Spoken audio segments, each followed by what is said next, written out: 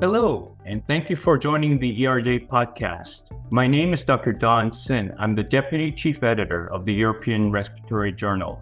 Today, I'm joined by Professor Alberto Papi to discuss his latest paper entitled The ERS Short Guidelines for the Use of As-Needed ICS formoterol in Mild Asthma, which is now published in the October issue of the ERJ. Dr. Papi is currently a professor of respiratory medicine at the University of Ferrara and director of the respiratory unit of the Department of Emergency Medicine at S. Anna University Hospital in Ferrara, Italy.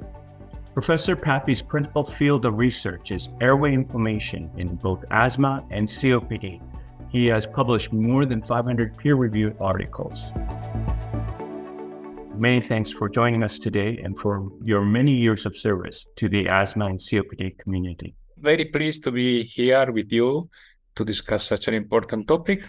Thank you. Could you give us a high-level summary of your paper and its implications for the average clinician out there in the community? Yeah, in simple word, what we did as task force of the ERS was to assess via a grade technology the data available, the evidence available on the use of ICS formoterol in mild asthma, which is the asthma in step 1 and 2 by GINA grading, which means either receiving only SABA or receiving regular ICS plus SABA as needed, and compare with the use of ICS formoterol as needed only without any maintenance treatment. So what we found in 2 PICO questions was that it is preferable to use ICS formoterol, and this is what recommended, instead of SABA alone in this mild patient, both for adults and adolescents. And in patient with treatment regular ICS plus SABA, it is preferable to use ICS formoterol as needed rather than regular ICS plus SABA because of the greater reduction in exposure to corticosteroids and the trend in favor of as needed ICS formoterol in terms of reduction of exacerbation in adults, while in adolescents, either treatment are equally recommended. What is meant by mild asthma in the document? Yeah, that's a nice question because what we use actually, having to grade based on available evidence, we use the classification that is in GINA, the International GINA document for asthma, and we use step 1 and 2, which is for patients that are receiving either short-acting beta-2 agonist alone or regular low-dose inhaled corticosteroid plus SABA as needed. I have to say that we refer to the classification of 2018. Now the classification has changed, but this was the classification used in clinical trials to assess the efficacy of ICS formoterol. So we refer to the closest version of GINA that was accessible when the trial was done. And patients had to be controlled by this treatment when they entered the study. There are many different types of long-acting or short-acting bronchodilators, especially beta-2 agonists, such as salmeterol, indacaterol, olodaterol, vilanterol, and formoterol. Why did the committee focus on formoterol? Yeah, this is an important question because formoterol as a long-acting beta-2 agonist has a rapid onset of action. So that's why it was chosen in association with an inhaled corticosteroid in this case as a rescue medication because it provides a rapid onset of bronchodilation, very similar to the one provided to short-acting beta-2 agonist. So the association of an inhaled corticosteroid with a rapid-acting bronchodilator, in addition to bronchodilation, provides as needed also the inhaled corticosteroid anti-inflammatory treatment. But the reason for formoterol is the rapid onset of action. Okay, this committee did not specify the type of ICS that should be used. There are different types of ICS, as you are aware. Why did the committee not go into the different types or subclasses of ICS? Yeah, in fact, there was no need to go into it because the data available refer only to budesonide formoterol. All the studies had been completed on rescue ICS formoterol as needed were performed with budesonide formoterol. So rather than going specifically onto one single formulation, which is the only one actually available for such an indication, we went on to the general indication to highlight how important is the ICS component.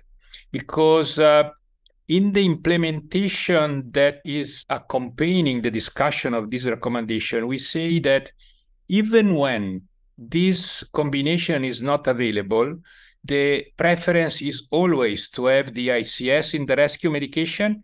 So to highlight the concept of the inhaled corticosteroid in the rescue medication, we didn't focus on one single terminology, though it's true, all the evidence comes from budesonide formoterol. Personally, do you think if somebody wanted to use mometasone formoterol combination or some other ICS than budesonide, do you think that's okay, or should the physician stick with budesonide formoterol? Well, I personally think that the ICS formoterol as it is works as such. So whatever the ICS, having it as a rescue medication is an added value compared to a SABA.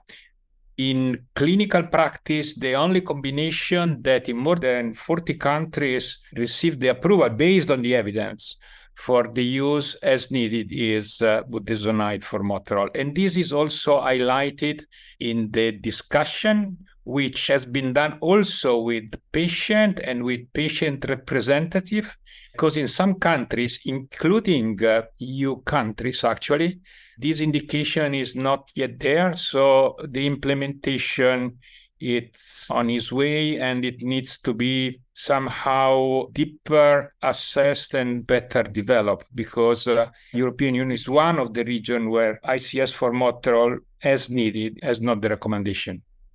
Certainly in Canada, salbutamol inhaler is very inexpensive. It's about $20 per canister, whereas a budesonide formoterol canister or turbohaler is about $150.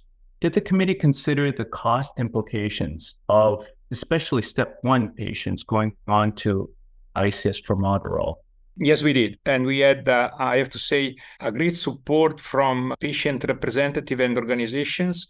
It's true. Usually the situation is similar to what you just summarized, but it's not everywhere the same. In some countries, for example, the payment is per type of recipe. So it doesn't matter what is included in the recipe. In other countries is a co-participation. So it's difficult to generalize, but we were aware and we discussed it.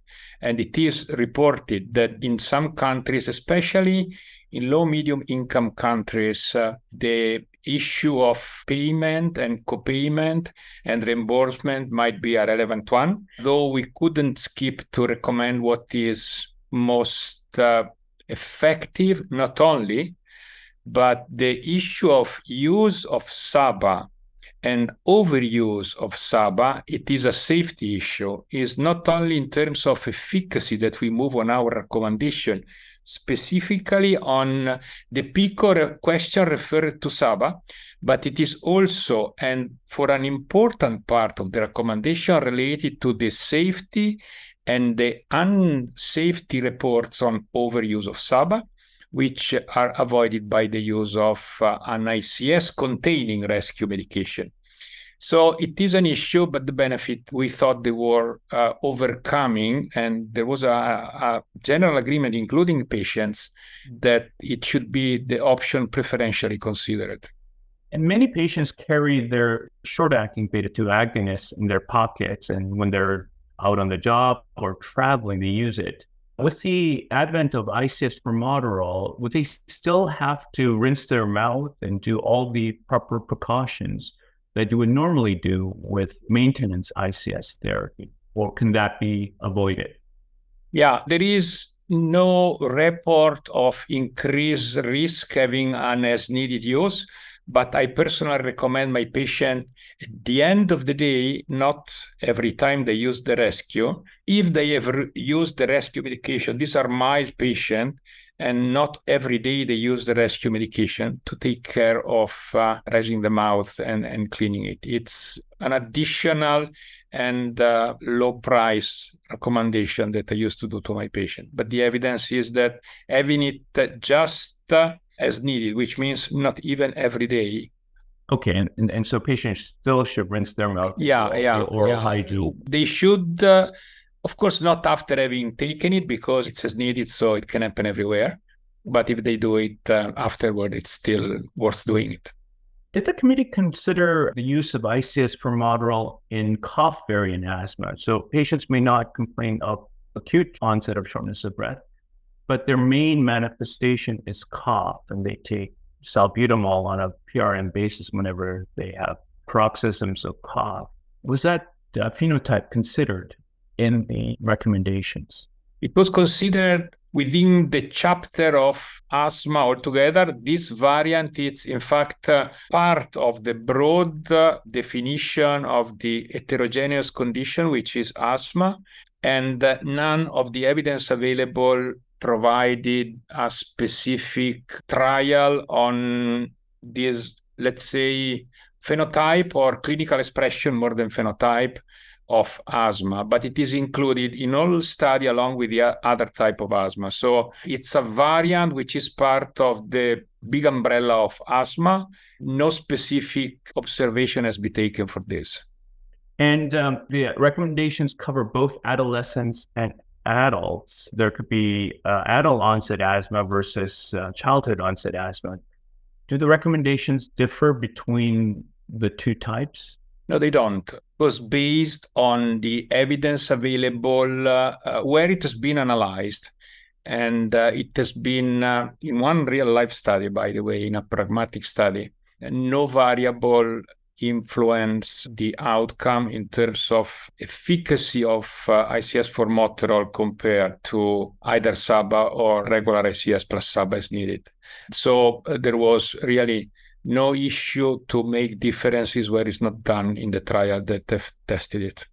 So as a bottom line, would you say there is no role for PRN salbutamol or any short-acting beta-2 agonist to be used alone in any type of asthma, regardless of the severity?